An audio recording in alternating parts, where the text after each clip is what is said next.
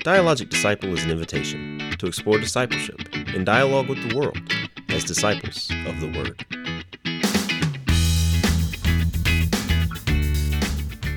Hello and welcome to another episode of the Dialogic Disciple podcast. My name is James and I'm here with my co-host, Elizabeth Shavey. Elizabeth. We have a special guest here in the studio today, maybe our number one listener. Of our 4 listeners, this guy might be our most faithful listener, Glen Warren. Welcome to the program. Thank you for having me. I'm excited to be here. It's great to have you here. We have you are the one who hounds us when we miss an episode, when we're getting a little behind in our recording. You're the first guy that shows up and says, "Hey, where's another episode of that?" It was like a summer of the drought. That's right. You know? We took the summer off. Yeah, you took the summer off, and no, seriously though, my commute is better when I have a podcast to listen to. Yeah, I have about a 30-minute commute. Well, now day. you can listen to yourself. Now you can listen to yourself. Well, that's, So, Glenn, you were telling us right before we started recording that you used to be in radio. Do you I wanna did. Share some of that experience. Yeah. So I graduated from Auburn University. Oh, man. That's a lot of listeners going to like that. Yeah. In 2008, and started in January of 2009 as a producer for Sports Radio 790 The Zone. Yeah. I was the midday producer. I started off as an intern. Okay. For the midday show. Each show, the morning, the midday, and the afternoon, has their own set of staff. Okay. And I was the intern for the midday show, a show named Brandon and Wolvie. I don't know if you. It was How long ago was that? It was Jeff Wolverton and Brandon Adams were the 2 hosts. Okay. This was from 2009 to 2012 or 11. Yeah. Okay. And then they left the station, and I got promoted to be the producer. I was no longer an intern. I was a producer for the new midday show, which was Barnhart and Durham. Okay. Which was Wes Durham and Tony Barnhart. Yeah. And I was their producer for 3 years. Okay. And then after they left, I did the morning show. Okay. Which was interesting. Having to be in the office at 5 a.m. Yeah. Ooh. Wow. Was in the office at 5 a.m. Yeah. Early. Well, that's wake up. what time we're recording right now. People don't know, but it is 5:02 a.m. right now. That's right. That's right. But my favorite part was doing the midday show with Tony Barnhart. Yeah. And Wes Durham. That's awesome. They gave me a nickname. Did you ever listen to the show? I did. Man, it's been so long ago now. I I probably heard you on air. I was on the air. Yeah. Mainly it was my life that was on the air. Yeah. Because as a sports radio producer, you have to have very thick skin because they will You get picked on a lot. call you names. Yeah. They will Yeah. just make up stuff. You're just the guy behind the glass, That's right. Yeah. That's right. If you listen to sports radio, that's how it is all over the country. Yeah, absolutely. And so my nickname was Big Game Glenny Warren, and they would just call me Big Game because one day in a pre-show meeting we just had, they were asking me because they knew I went to Auburn. They were asking me, "Are you going to the game this weekend?" And I said, "No, I'm not going," because Auburn was playing Southwestern State, nobody. Yeah, right. School. And some high school in Kentucky. Right. And then and they said, "Oh, well, you're going next week?" And I said, "Oh, yes, I'm going. They're playing LSU." Yeah. And they said, "Oh, so you only go to the big games?" Oh, so you're And I said, "Well, yeah." And so that's where it came there you from. go. That's So, awesome. And then I got married at the time, so they were asking me all about my wedding. Like, it was all over Atlanta airwaves about what I was doing or not doing, preparation for my wedding. It was. Oh, that's fantastic. It was quite the You've got to have thick skin. My first, when I was on the morning show, it was with Steak Shapiro, who's still on the radio at 680 The Fan. Yeah. Nick Cellini, who's on 680 The Fan, and Chris Semina, who's also on 680 The Fan. I listen to them all the time. And they gave me the nickname of Leave It to Beaver. Because you're just so wholesome and pure. Well, whatever.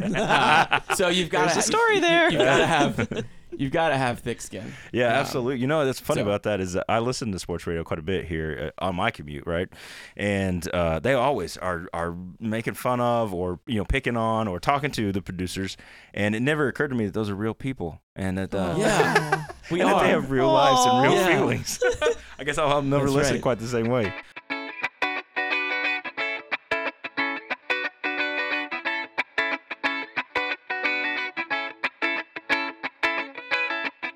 So, Glenn, we're not here to talk about sports today, but we are here to talk about I guess a variety of different things. I want to start by talking about you. You've shared now a little bit of your history, but you have been part of Northside Church for quite some time, as I recall. Exactly. What we call a legacy member, maybe. What does that mean? Means like you've been here since the beginning, right? Since I was coming out of the womb. You were born a Northside That's member. right. I was baptized here. Yeah. My dad was baptized here. Wow. Okay. My grandparents, I think this is right, were founding members. Okay. When do you know when either one of y'all know 1950? Yeah. 1950? Yeah. Yeah. They were, I think, Okay. in that. So your family goes way back here. Yeah. Yeah. Got some yeah. deep roots. And they let you go to Auburn. Both my parents went. Oh, well, that explains. Both my parents went. Well, yeah. there you go. Then this is a legacy of betrayal for the Georgia fans here. Oh. Well, you know. But Glenn, anyway, tell us about your experience growing up here at Northside. Oh, it was a great place to grow up at church. I was in the choir. They used to call it. Now they call it cherub choir. Yeah. Which is my 5-year-old is in. Yeah. And my 8-year-old was in, and they're both in the children's choir. Back then, it was like the Joy Choir. They had different names for it. Yeah. Do you remember Mike Moffitt? Yes. Yeah. Yes. So, do both of y'all know him? Yeah. Yeah. Okay, so he was running the choir when I was yay high. Yeah. And went through the choir, did youth group. I was like president of the youth group. Nate Juvenile was the youth minister. First tour. Yeah. First It's tour at first tour. Northside. Yeah, first one.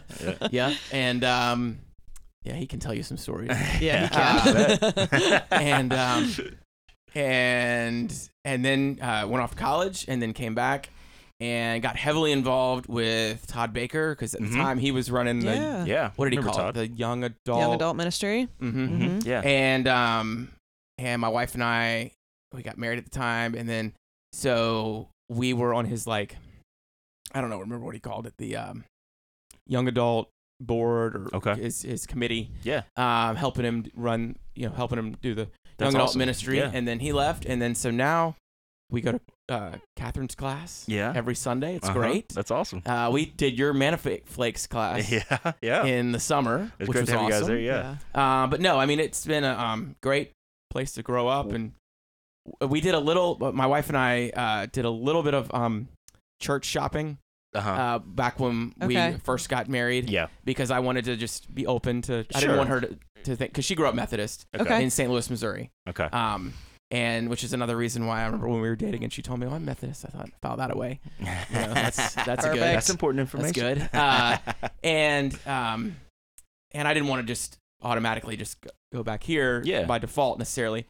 And but when I remember when she came here, she was like, "It's a wrap." That's perfect. Okay. So, Yeah, I was going to ask, because I mean, that's pretty powerful for you to grow up in a church, go to college, and then come back to the same church. Most people do not have that story. That's pretty incredible. So obviously your wife had a part in that and saying kind of confirm that this was the place to be. She did. I've learned that if she confirms something like that, it's in my best interest to get on That's board wisdom with it. right there. That is wisdom. I've been married going on 12 years now. Oh, wow.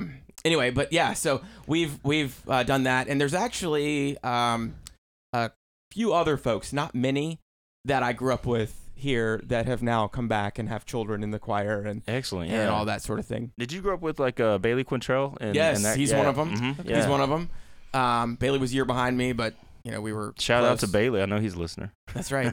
That's right. He's heavily involved in the church too. Yeah, he is. Does everything. Mm-hmm. And his wife Marianne they're awesome. They are fantastic people. And yeah, so there's a handful of people.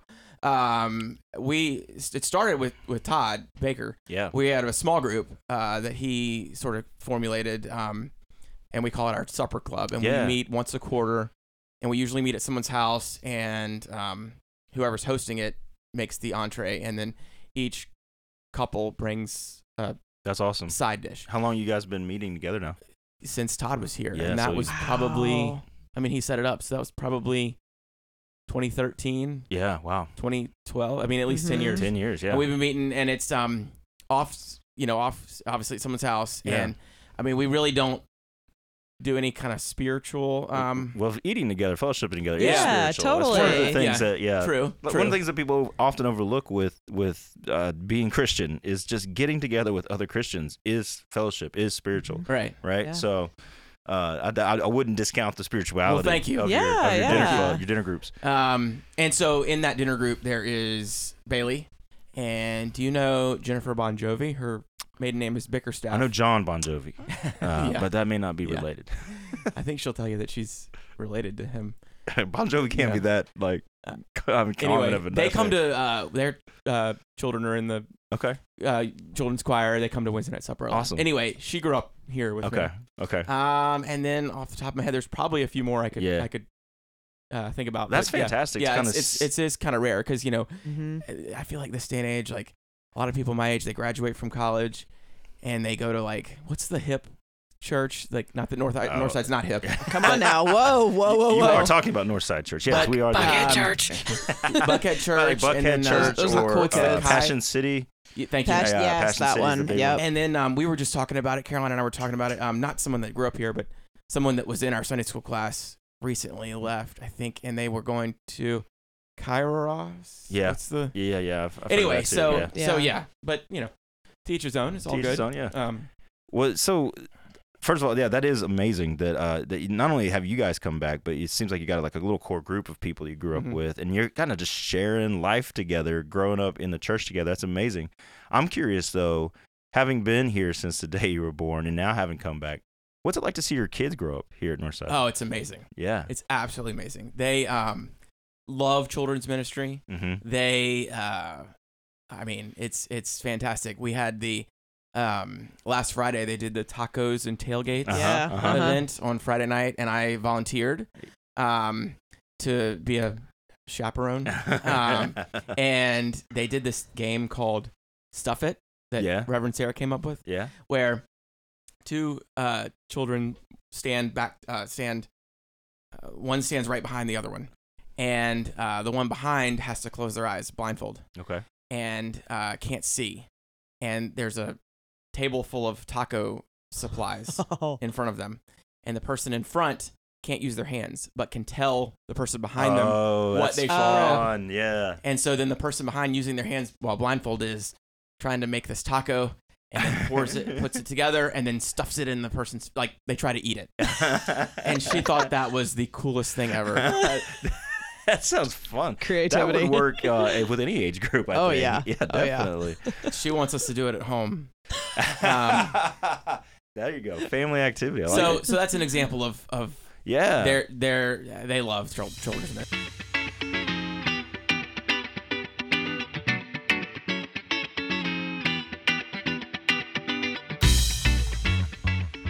When you think back on your experience at Northside, as a kid, do you see a lot of parallels? Like do you see a lot of shared experience there? I mean, do you think she's having the same experience? Do you think it's so far? Yeah. I mean, just to be able to get together with kids that are in your same age bracket, that and if us as parents, we all have the same sort of belief system and want to instill that in our children. Absolutely, And so much so, and this goes to Dr. Bill's, I say preaching, but he's been not necessarily preaching about it, but he's been harping on having children in even the traditional services. Yes. And, if they're squirming around, if they're making noise, it's okay. Okay. Yes. So we typically do 11:15, and my daughter will, she knows when and she's 8. She knows when the offering plate comes by. She brings her wallet, and we'll put $1 or so in there. Oh, that's awesome. She can sort of say a little bit of the Apostles' Creed, like she just kind of knows, she knows the cadence and the tone, and she can kind of and so just even things like that they're absorbing through children's ministry, through being here, I think is awesome. And I do see a lot of parallels. That move that we made just a few years ago now to make sure that kids are in worship with us, I think is one of the best moves that we've made as a church recently, in the sense that like your daughter is picking up habits and practices and awareness of things that she wouldn't necessarily get. Not that children's church and things like that aren't important and can't be transformative, but just laying that foundation at such an early age. I know that's how I grew up. Like I grew up being in the service, and that's kind of how I was formed as a person. I'm the kid who invented the turn around and get down on your knees and draw on the pew kind of thing, you know, even though I was not really paying attention, I was absorbing it. Yeah. I was thinking about that today as I was driving. I was listening to a hymn, and it was a hymn that I grew up just loving. I grew up in the Episcopal Church, and I was listening to the lyrics, and I'm singing along, and the words of this hymn are ingrained in my head, so much so that, you know, I don't even pay attention to them, right? But I grew up singing this hymn, and as I was reflecting on them, I'm like, wow, this the language and the richness. Yeah. But again, that was ingrained in me from, you know, being knee-high to a grasshopper in the church. And what a gift, you know, to be able to rediscover all these things that you get from growing up in the church with that language and that theology, and it just opens up a whole world. Yeah. The music in particular, I think, that's the thing that sticks with me. We get so much of our theology and faith formation from the hymns that we sing and the music that we listen to.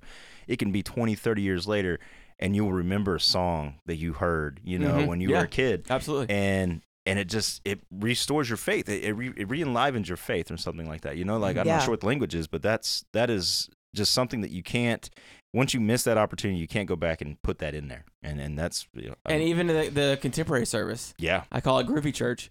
You know, we're not allowed to call it that, Glenn. Now they love going to when we have something going on in the afternoon and we need to go earlier. Yeah, we go to the contemporary service, and they love that kind of music too. Yeah, and Mr. Matt, you know, and all the. I mean, they still will sing to just themselves. They'll be walking around the house singing the VBS theme song. That he was up there playing. I don't know if they loved that. He's a hit at VBS. Oh yes, he's a celebrity in our house. He's a celebrity here at Northside as well. Well, that's awesome, man. You know, I'm kind of envious. I'm jealous of your faith experience as far as worship goes, because you're getting to live out something that really over the past 100 years the church has moved away from, which is that you're growing up in the same church and staying at the same church, which was the way it was. You know, 100 years ago, that's how it was for everybody for the first, 1900 years of the church. And now people are so scattered about the world. You know, you leave home, you don't typically go back. And so I'm jealous. I'm envious of your experience. It's amazing. Well, it's a great place to come back to. Yeah. I mean, Northside has changed a lot over the years, but it's also the same. I mean, the same community, same great people. Yeah. It's great. So, but apparently just not cool. Right? Is that not hip? Is that what the word you said? No, it's very, very hip. We're hip. I mean, hip to be square. Hip to be square. Do those other churches have a podcast? Hey, who even knows?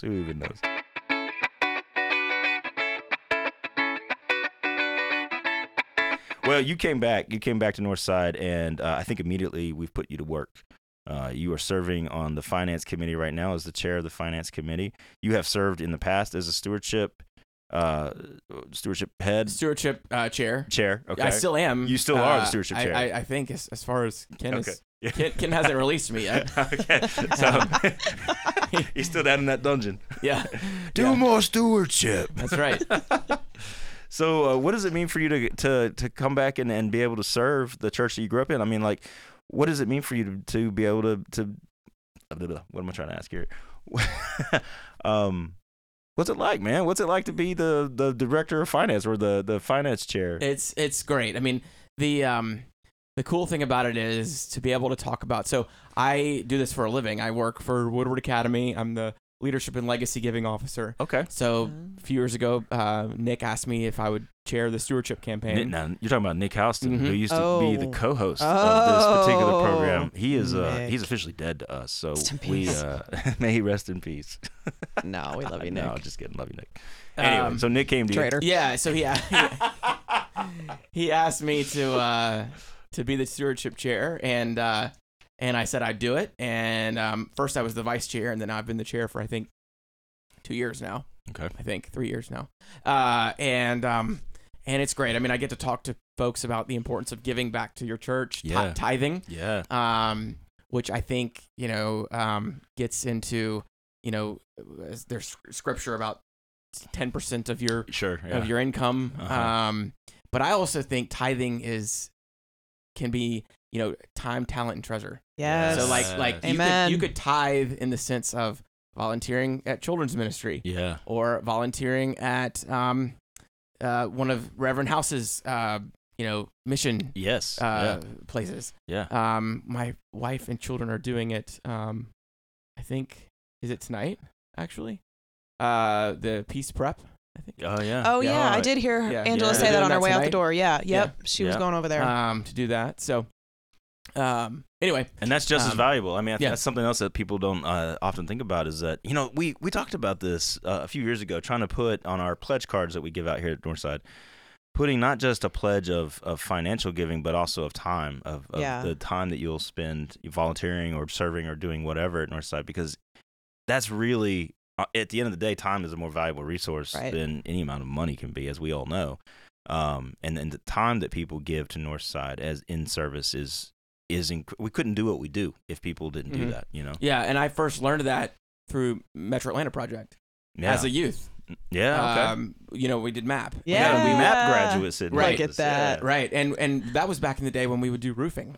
Have y'all heard? Yes. I've heard stories. Yes. And we'd be in, on these roofs in the middle of July, hammering nails and shingles and everything, and talking about giving back to your community. I mean, so that's where for me it really started there. Yeah, that's awesome. So I definitely think Nick got the right guy, though, because I've never heard anybody light up and get excited about talking to people about tithing. Right? Like usually it's like, okay, I've got to go talk to these people about stewardship and tithing. It's an exciting thing if you really know what it's about.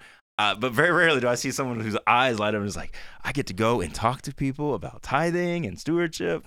Yeah. Well, I think you hit on it. It's it's not just writing a check. It's so much more than that. It's the meaningful experience that you get from sweating on a rooftop during MAP. That it's those connection things that make all the difference in the world.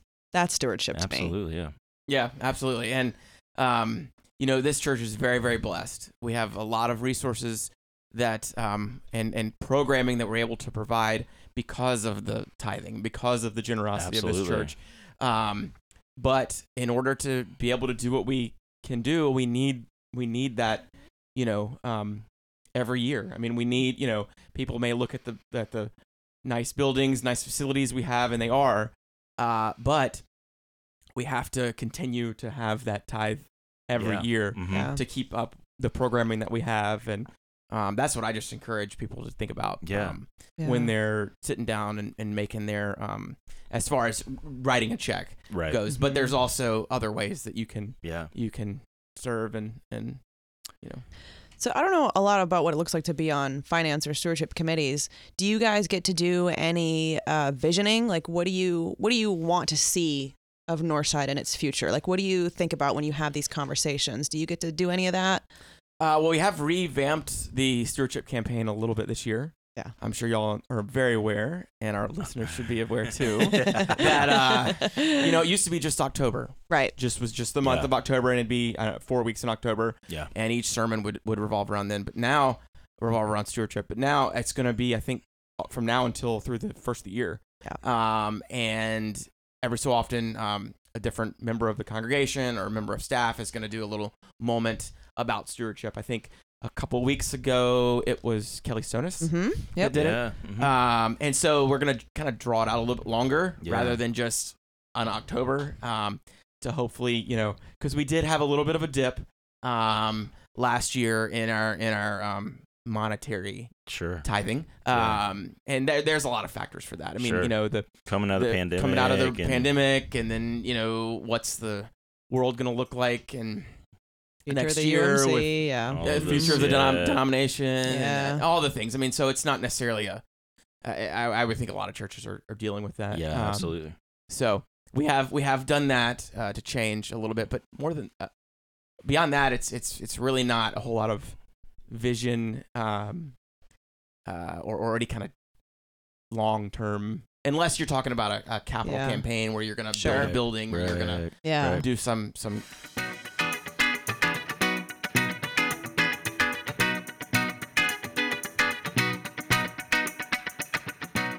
big renovation. Let's give you the opportunity, Glenn. Like if you know, it seems like you're deep in the Northside. Doesn't sound like you're going to go anywhere anytime soon. Your kids are growing up here. Like, what do you want to see out of Northside? And when people are sitting down to write their checks, or they're thinking about how they're going to spend their time at Northside, people are thinking about, what is this church going to look like in 5, 10, 15 years, 20 years, How old are you? Can I ask you how old you are? 38. So you're 38 years old. You've been a part of this church really since you were born. So, what's it going to look like in 38 years from now? Like, tell me, like, what do you kind of see? What is your vision?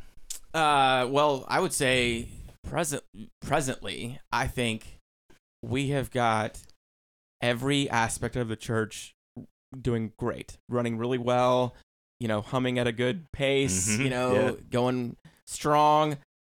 If we could just figure out the youth piece. Yeah. I think that's really huge. The missing piece. Yeah. Because it's the young people that are going to, run the church. You're a testament to that. Yeah. And, right. Well, yeah.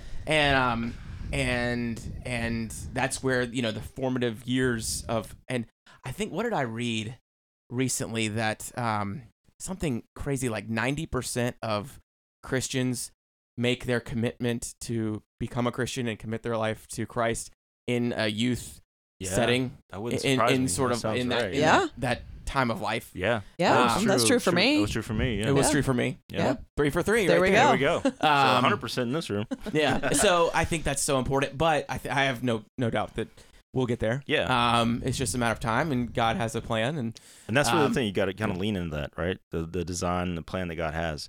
Youth ministry. I used to do youth ministry. I did student ministries for probably about 10 years, from the time I was like 21 till I was like 31, and I love it. It's fantastic. It is the hardest job in the church, as far as I can tell, as far as I know, because you're dealing with kids who are erratic.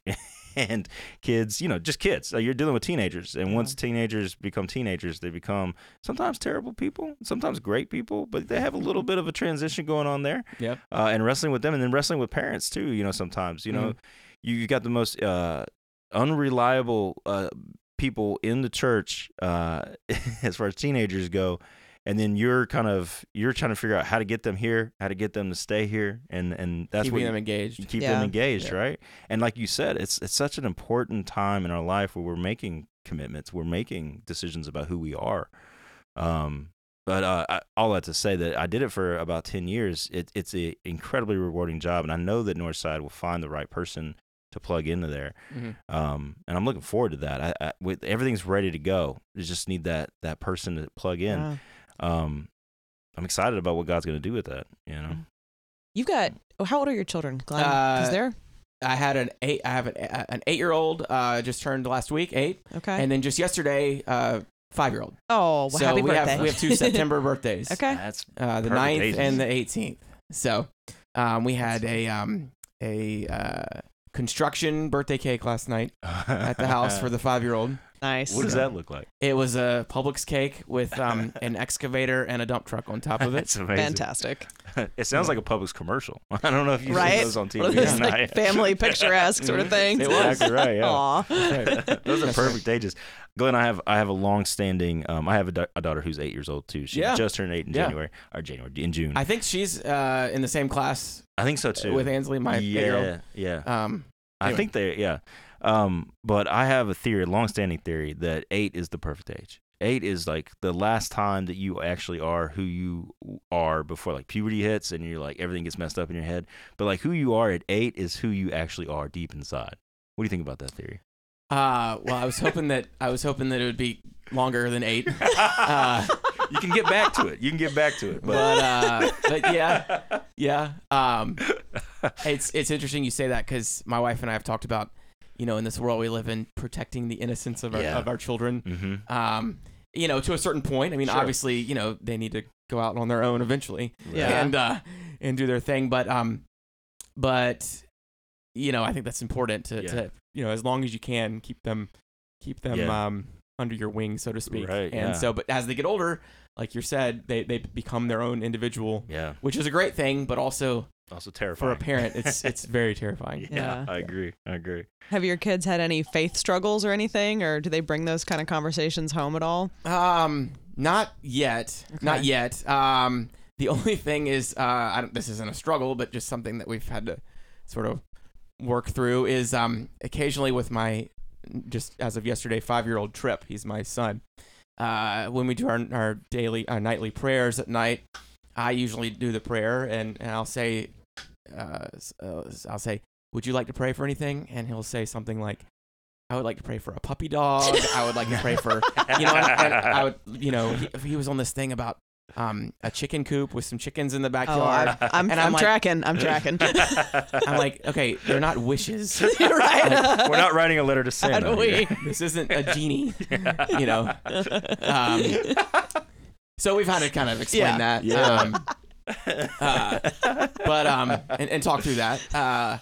But I think back to your question about are they experiencing the same thing I experienced when I was their age at Northside. For me, I remember thinking, not that I didn't have questions as I got older and things that you wrestle with in your head, but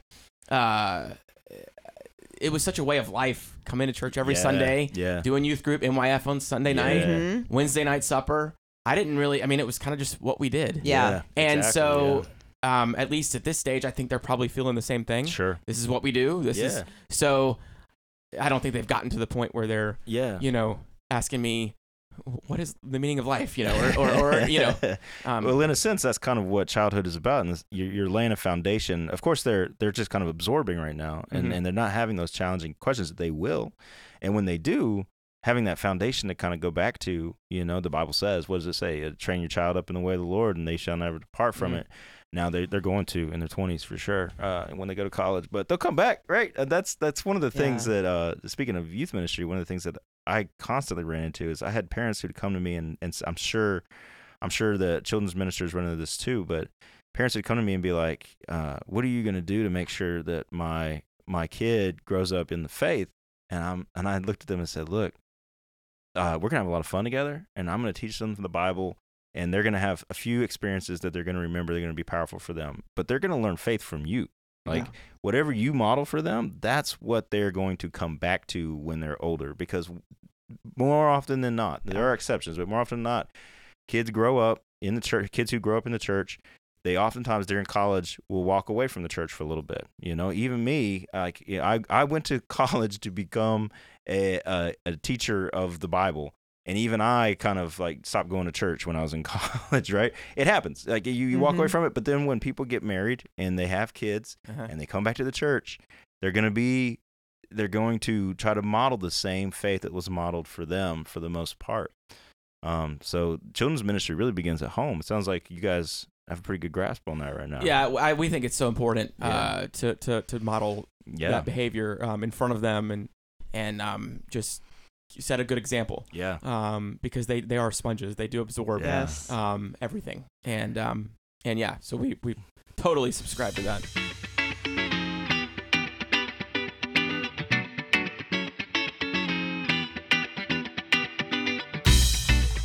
So Ken, our executive director, has been talking to us as a staff about budgeting, and so every department plans their budget every year, and he's been trying to get us to think about this in a missional way. So, what is the mission of Northside? What are our values at Northside? And make sure that we lead the budget conversation with those questions. So, I'm curious, Glenn, from your perspective, what do you think are the values that drive Northside, and what does that look like to use those values when we budget, when we talk about finances? Well, I think one of the things, it's funny you say that, because one of the things that Ken had told me in a meeting recently was that he had given the staff, some parameters, a sort of a template to how to do your budget and what he thinks he would like to see accomplished. And he was telling me that he was really pleased with the way the staff took that to heart and really did a great job of setting their budgets for the year, and no department was over budget last time we talked, which is still the case. And so, to take that, I don't want to say instruction or task that he gave y'all, and to think about the overall health and wellness of the entire church rather than just my budget and my, I have to get my programming in and mine this, and think about the totality of the church and how me doing my budget in a certain way can benefit the entire organization. Yeah. Teamwork makes the dream work, I guess. Yes, it does. So he was telling me how pleased he was with that. Yeah. And I got That's to report, cool. I actually got to report that to the finance committee and then to the executive committee and the church council last time we met. So it was really great. So Ken, yeah. That's Ken does a cool. great job of, and one of the things that I love about Ken since he's been here, he does a great job of reminding us why we're here and what we're doing. And for somebody that's in his position, it's not necessarily rare, but it's not something you expect. It's, someone who's head up is overseeing the finances and stuff like that. It's generally about the bottom line before anything. But he really does a great job of when we do have to cut back or when we do have to shift funds or when we do have to think about budgets in a way that we're not used to thinking about them. He does a great job of reminding us that we're doing it all really to glorify God at the end of the day and to do the work of the church. And he is constantly and consistently reminding us of that. And I think not just us, but through us, maybe the congregation as well.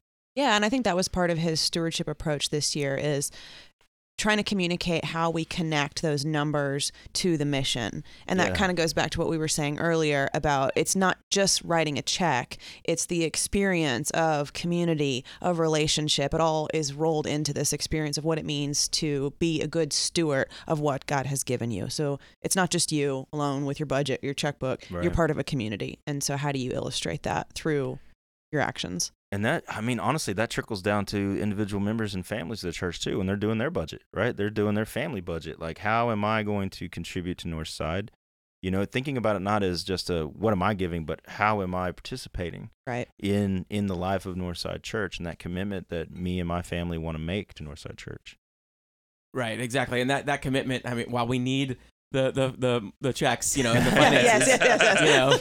Spoken like a good that's right. That's finance right. chair. Ken would be upset if I didn't with me. Nobody gave anything this year, but everyone's volunteered. We have great volunteers. Northside UMC /commitment.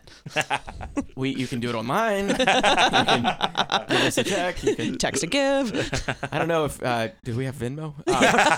We can set one up. We should.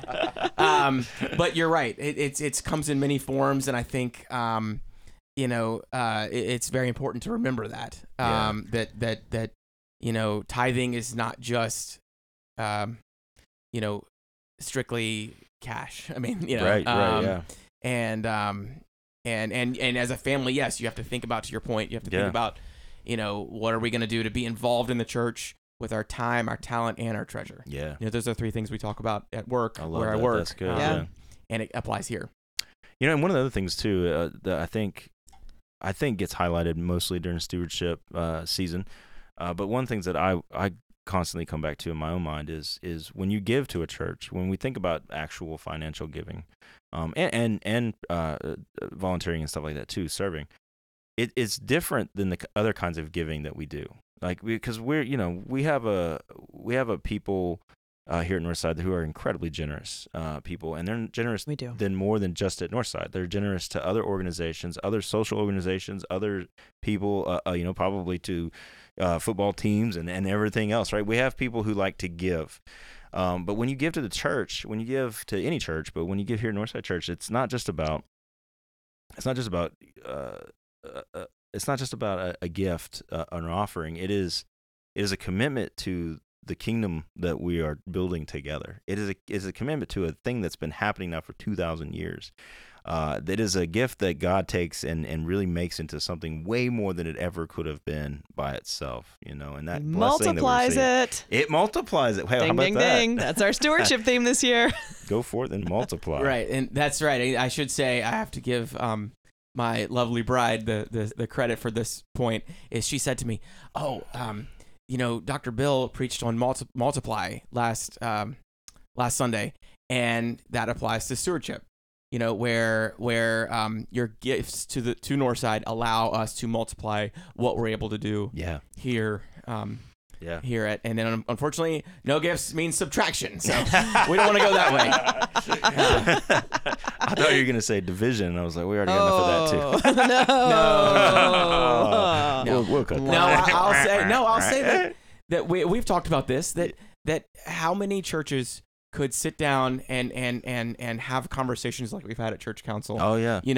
And not get heated, not get Yeah. and I think that's healthy. It's good. It really is. While we might disagree or whatever, I think it's okay. Yeah.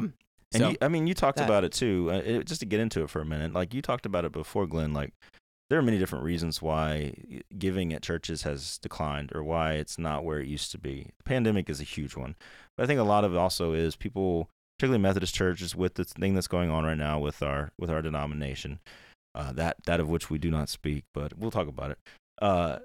I think there are some people who are hesitant to give or that are withholding maybe to see what happens or those kinds of things. But what I see at Northside Church is a church that is ready to wrestle with these issues that we have in the denomination, but people who can disagree with one another and still sit in the pew and worship together and still be the church that we were designed and called to be in Jesus Christ in a way that I quite honestly don't see that in a lot of other churches.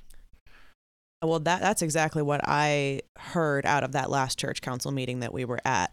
And that was just beautiful to me. I mean, it was a long meeting. There was a lot said, but the fact that we could all be in a room together and say different things and have different opinions and different points and, come out of it saying, I'll see you on Sunday. I'm going to worship next to you. Yeah, I think, you asked me earlier, what's Northside going to be like in the next 38 years? In the next 138 years, Northside's still going to be awesome. Yeah. I mean, Northside's always going to be a great place to worship and have community no matter what. No matter what happens with the denomination. I mean, I'm so confident in that no matter what happens, whether it goes, whatever happens, it's going to be, Northside's still going to be Northside. Yeah. And that's not going to change. And so I think it's very interesting that you said that the 2.5 hour meeting was beautiful. Some of us have other feelings about Yes, it. yes. The content of the meeting was beautiful. The length of the meeting was The cold supper waiting at home, not so much. That's right. Well, that again, I think I can't say this enough. I mean, that's the whole purpose behind this podcast. Why we call it Dialogic Disciple is God loves the dialogue and He loves the debate. He loves the disagreement. Even what He hates is the division.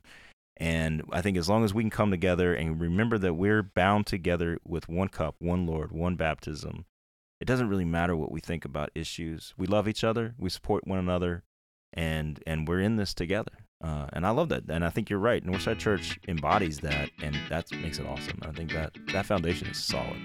So, Amen. Absolutely. all right. Well, Glenn, thank you so much for joining us today. This has been This great has to been talk. fun. Thank you for having me. This is a lot of fun. Yeah, thank you so much. Elizabeth, thank you for being here. Happy. And always, guys, always. we will see you next week.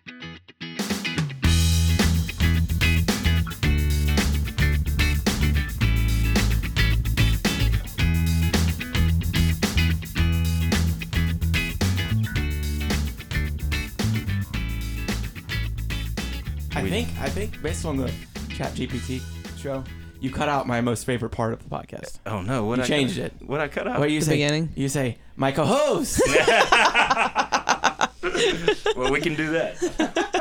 I don't know. I mean, I think it's funny. I started calling my wife, "Hello, co-host."